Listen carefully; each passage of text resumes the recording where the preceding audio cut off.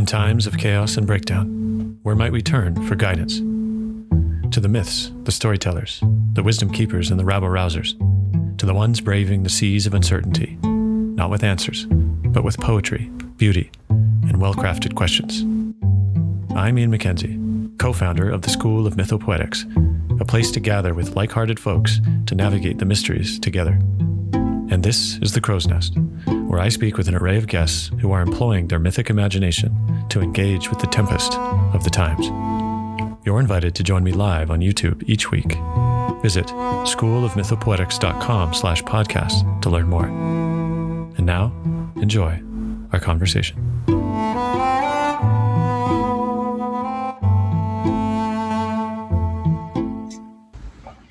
Greetings, friends. This is Ian McKenzie here to welcome you to another edition of The Crow's Nest, which is a weekly live show digging into topical themes and happenings from a mythopoetic lens. And this particular episode, I am delighted to welcome a guest in just a moment, because we are on the eve of a no doubt magical weekend that's going to unfold this Saturday, this Sunday for Samhain. This is a special online gathering called Into the Dark. And I'm delighted by the array of storytellers, musicians, and poets that have said yes to gathering with us in this beautiful way. And this conversation is actually with one of our presenters, LANGSTON KAHN.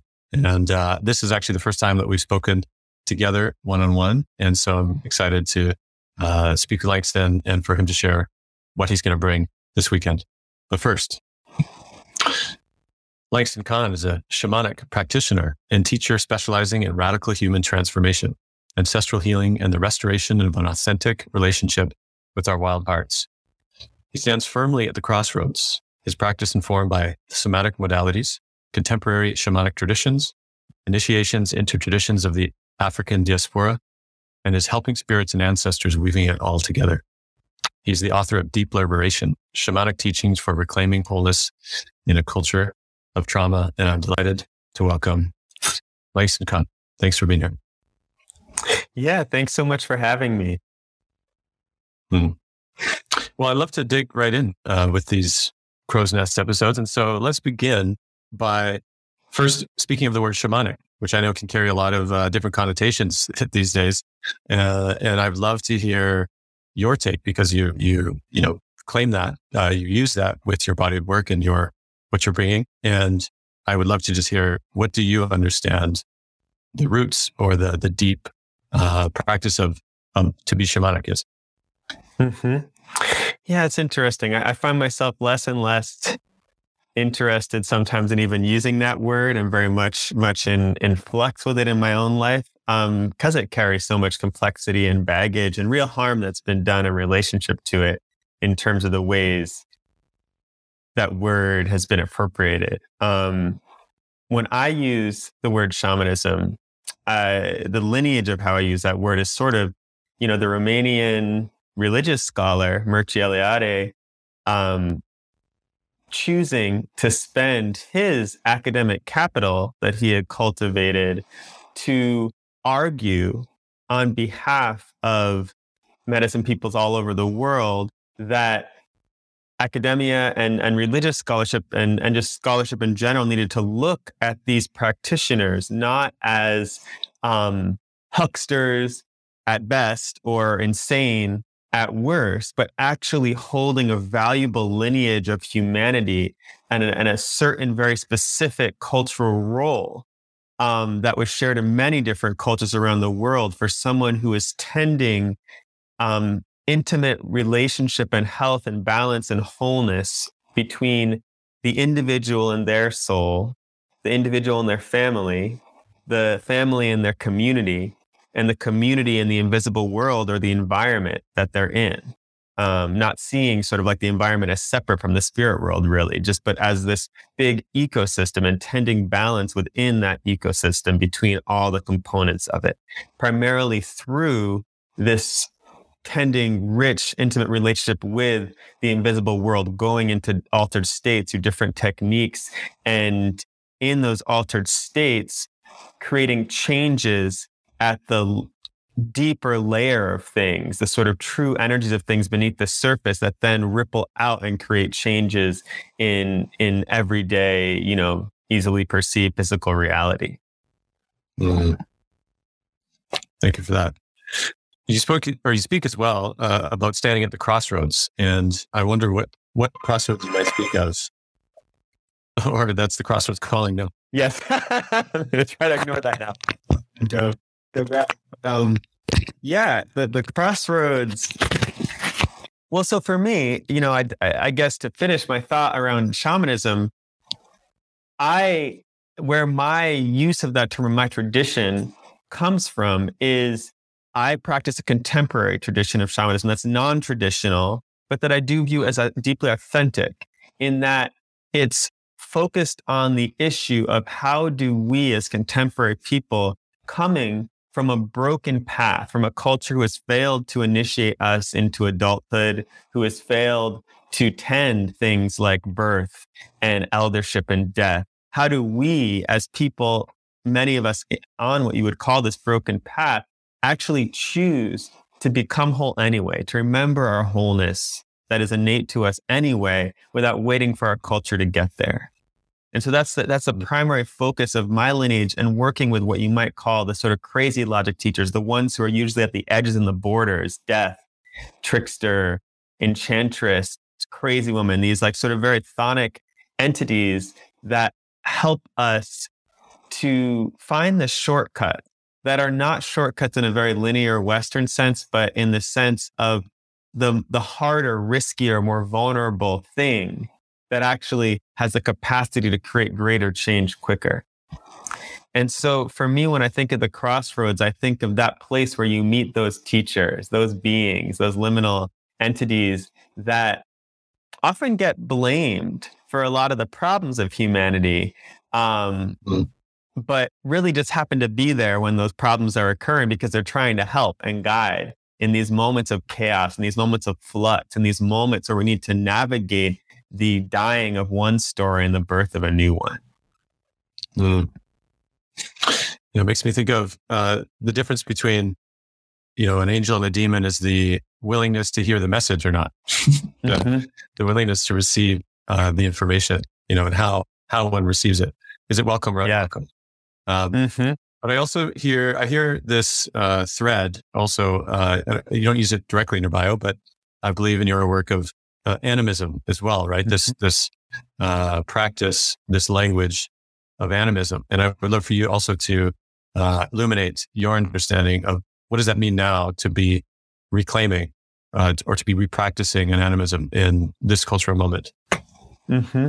Absolutely. Yeah. So for me, on one hand, on a very simple level, animism is that understanding that there is spirit and intelligence in everything, that everything has its own agency, its own soulfulness, its own being, its own purpose, that nothing is disposable, that everything is part of the fabric of the intelligence we call life.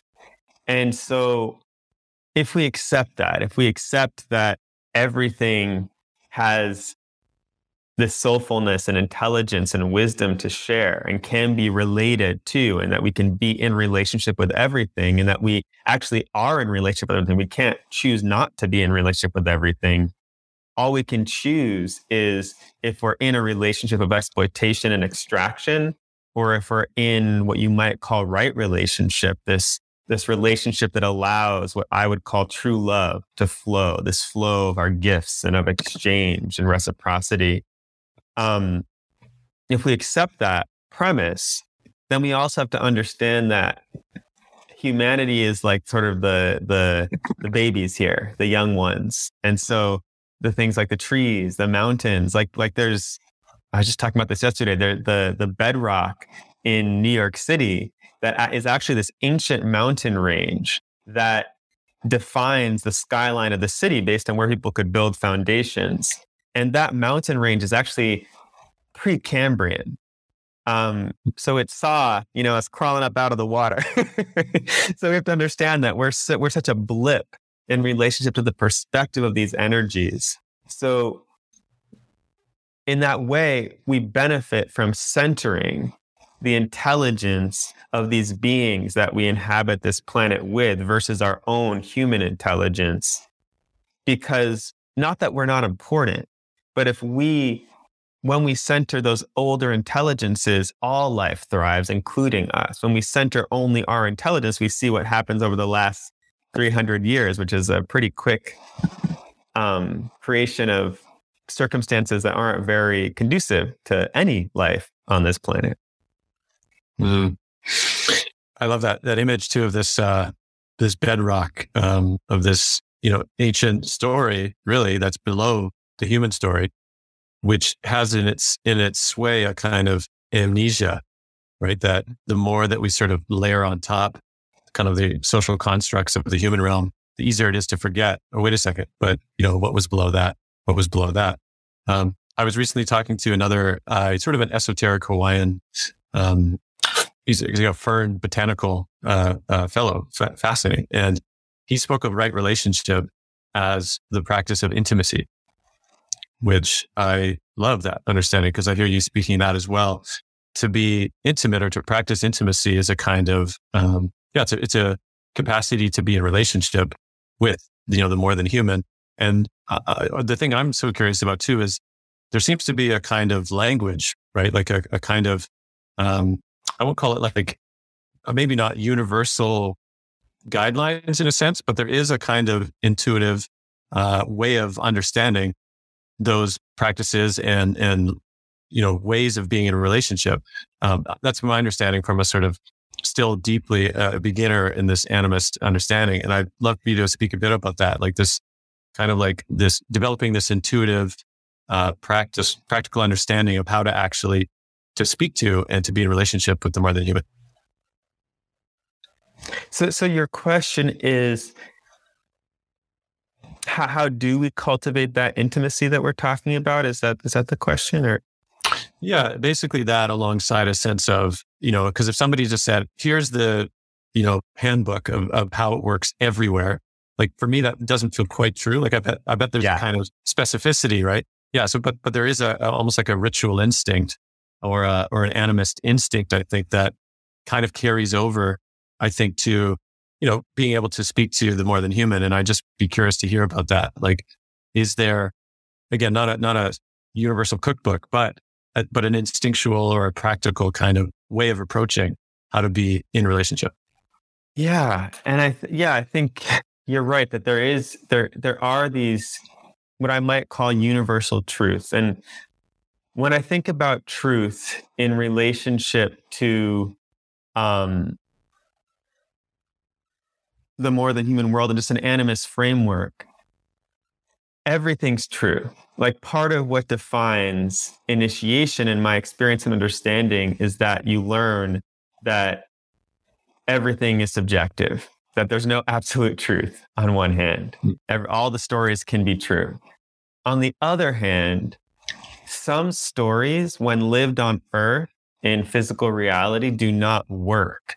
Like we were saying, they don't serve life. Like the idea that we are isolated individuals that are essentially just a glorified mixture of chemical responses in the brain floating on a dead planet through the void doesn't really work. When you actually try to live that story on Earth, things fall apart pretty quickly. Whereas this story that we are all one, while also being unique individual beings with purposes to live, that if they're not lived, the whole universe gets depreciated and no one and nothing is disposable.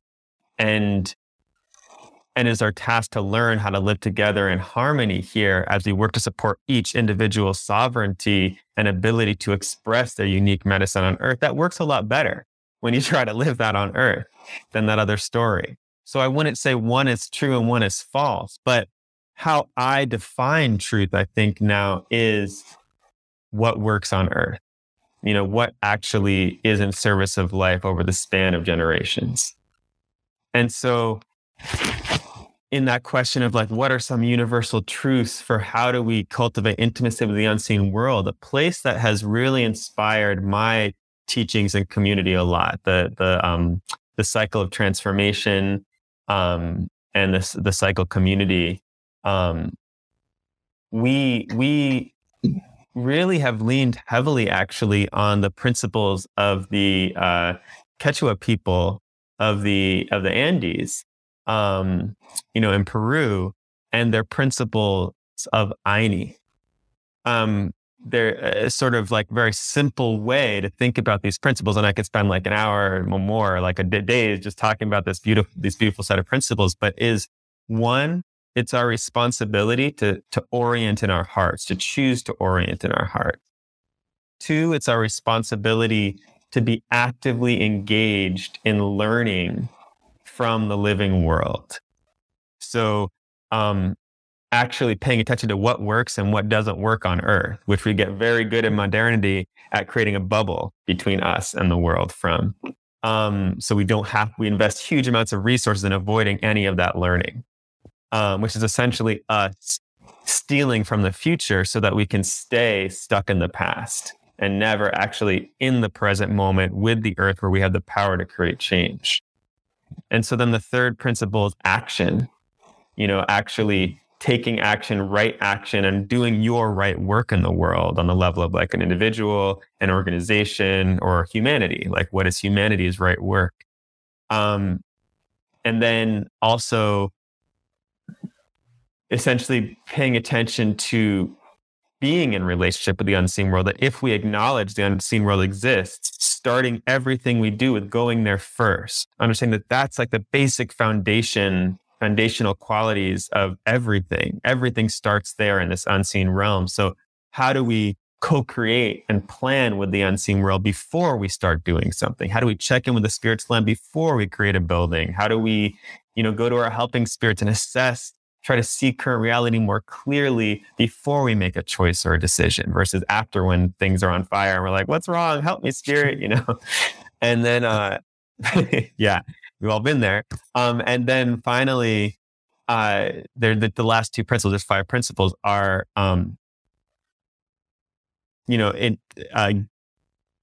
giving and receiving. Or sorry, that was the fourth principle, the one I just shared. And then giving and receiving. So being in this flow of relationship where we're sharing our gifts and receiving gifts from others. And understanding at the core of Aini is that we come here in debt. We come here being given an enormous amount of resources that it took to actually have a human body living on Earth. So, and that's an immense privilege to be given that opportunity. So the only way we can pay back that debt is through sharing the unique medicine that only we can bring, that unique essence that we are, in a way that is in service of life. Because we can choose to share that medicine that is our medicine, but is in ways that are not in service of life and do not hold the perspective of the goodness of the next generations. Thank you for that. Number of points that really stood out. And I think also that sense of what works on Earth, is the capacity, I think, to true to something beyond the subjective. Like, I think that's part of the challenge of today too. I think when Ken Wilber that used the phrase like a perspectival madness or something, where it was basically, every subjective possibility was sort of equally valid. And I can understand from a place of just one's experience of life, right? And one's sense of, one's sense of perception. But then again, there's such a thing as works or not, because the rest of life is also deeply of consequence. And I think that in that sense, this is where discernment comes in. And I feel often this is where the function of elderhood comes in with the culture, right? Is that they're the ones that have trued themselves and been tempered by life in such a way that they're the ones that are constantly kind of, they don't forget. And when a culture loses that kind of memory, right, then it begins to swirl in this, ever new, I think Robert Bly called it a sibling society. Everybody's kind of on the same level. Everything's fine. Everything's all subjective is fine. And so I hear that there is a necessity of reclaiming essentially exactly that, a discernment of actually what works as a consequential being and what does life need from us, right? Mm-hmm. Which is, again, I think a question that you have to be willing to step outside of the sway of just, it's all universal fine to get there. And so I appreciate that. I do want to touch on another aspect, though, of your write-up where you speak about this idea of joyfully endeavors to bring spirituality out of the dark, dusty recesses of esotericism and into our daily existence, where it can aid in us realigning the ecstatic energy of our soul's purpose. And, that caught my eye as well because of this. We're about to head into the dark, right? This weekend with this event here with the School of Athletics. And I would love to hear, how you sort of navigate or hold and what excites you even about going into the dark with what you'll bring. Yeah. When I talk about bringing things out of the dark, dusty recesses of esotericism, I think what that means for me is getting out of our minds with our animist practice. Like, animism can be very poetic and beautiful and a great metaphor for life, and I think that's a lot of how it was engaged in academia for a long time as this like beautiful metaphor. Like, look at how these ancient humans thought about the world. What if we thought these things too? Versus looking at like, how does this change my daily life on a very physical level? How does it relate to my engagement with my digestive system, my microbiome? How does it relate to how I choose to post on social media? How does it relate or not choose? How does it relate to my understanding of class and race and sex and gender as I navigate my everyday life and really not getting... one way very succinctly to think about it is I love the so what test of anything that's coming through spirit contact. Like, I think we can get really, as people who have in much of contemporary life been cut off so much from the unseen world, when we start to engage, we can get really excited about every single thing that spirit communicates to us, or a spirit communicates to us, or that we experience from the land, or that we have an experience during a medicine ceremony or an ecstatic dance, And ultimately, I think all power in animism comes from relationship. But as we were discussing around the principles of Aini, all relationship is predicated on some level upon action. So it's not just about getting this information and having these wild experiences, but what do you do with that? How does it change how you show up on an everyday basis? Does it make you a more loving, kind, compassionate human being?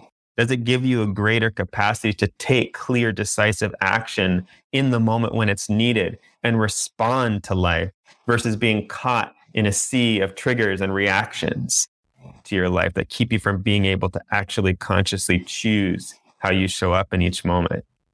And so to me, I'm very interested in how do we bring magic and an animist framework and shamanic practices into our everyday existence, because the deeper I've gone into shamanism and animism, the more that I have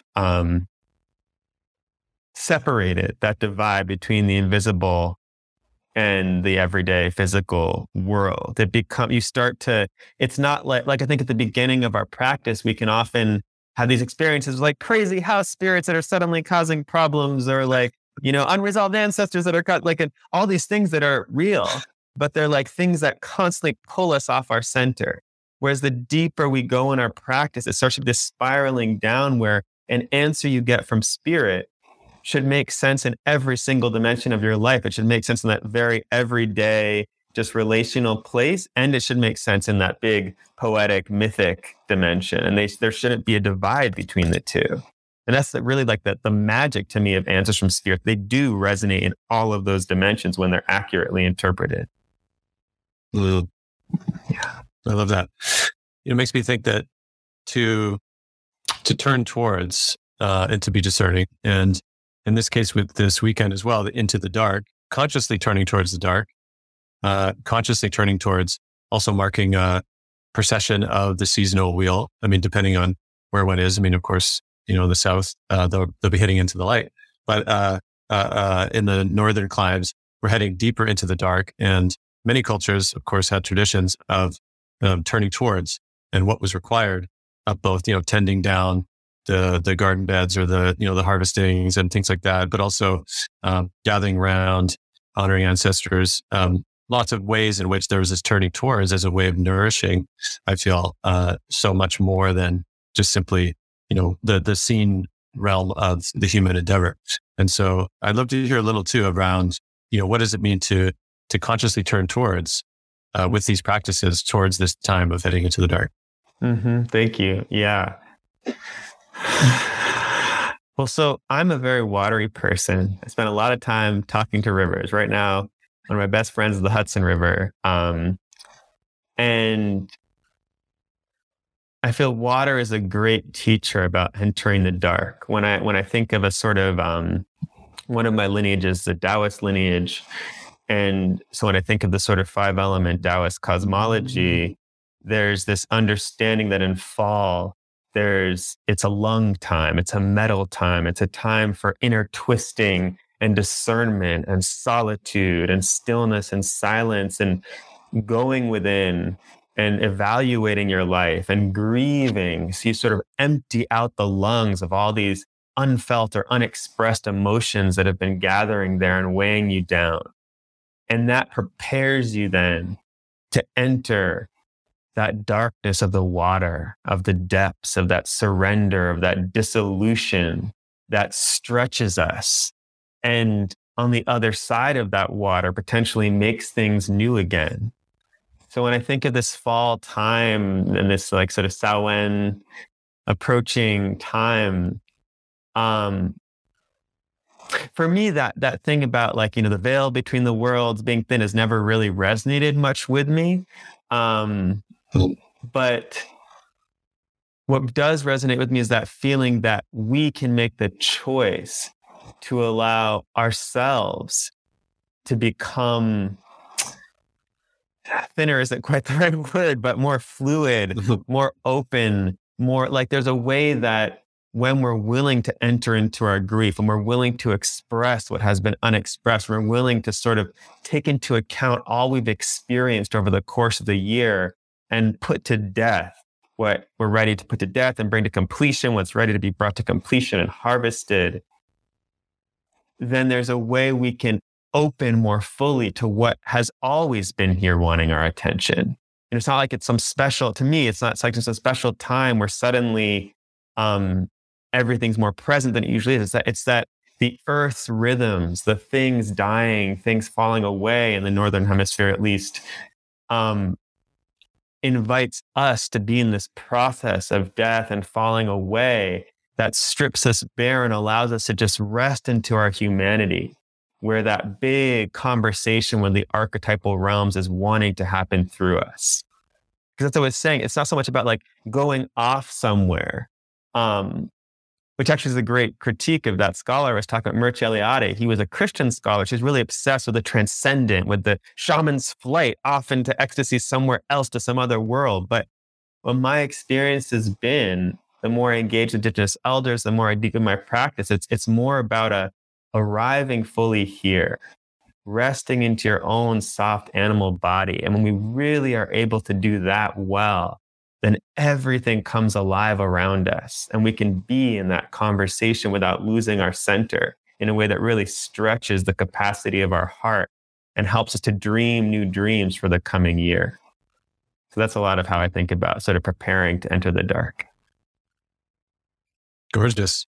Yeah, I had just a beautiful image of what does it mean to entrain to the rhythms of the earth and the seasons, and how that actually allows a kind of, it's almost like I see it like a soul maintenance, right? Like a kind of maintenance of the soul born from the deep listening to and learning from the rhythms of the earth. That, if a culture is like floating above in, abstract, the Anthropocene, then it's like we're missing these ways of actually learning from the earth and how she moves and how the beings move at the times. And so, yeah, what a beautiful invitation that to be intimate in this case as well, I think, is to be curious, to learn, to listen, and to be present. So, may our time this weekend be a class and a practice in deep listening, in the storytelling, and the music, and the poetry. And yeah, I'm very excited to be with what she'll bring this weekend. Me too. I can't wait. And yeah, I look forward to talking more about those cycles and that entrance of the dark and sharing some practices that I have found really useful for that preparation to enter that space. Beautiful. Well, thanks to all who tuned in live as well. Here is the invitation for those who do wish to join us. Head to schoolofmythopoetics.com/into-the-dark-2022. And you'll find just the whole tapestry of storytellers, musicians, and poets from all over the world crafting 2-day journey with others around the world joining us. So I think it's going to be a beautiful time, and I'm excited. Hope you can tell. Yeah, so looking forward. Thank you. And thank you, everyone. Thanks for your time today, LANGSTON. Yeah, absolutely. Thank you for listening to this episode of The Crow's Nest. Please consider writing a review on Apple Podcasts and sharing this episode with your friends. To learn more about the School of Mythopoetics and attend our upcoming events, visit schoolofmythopoetics.com.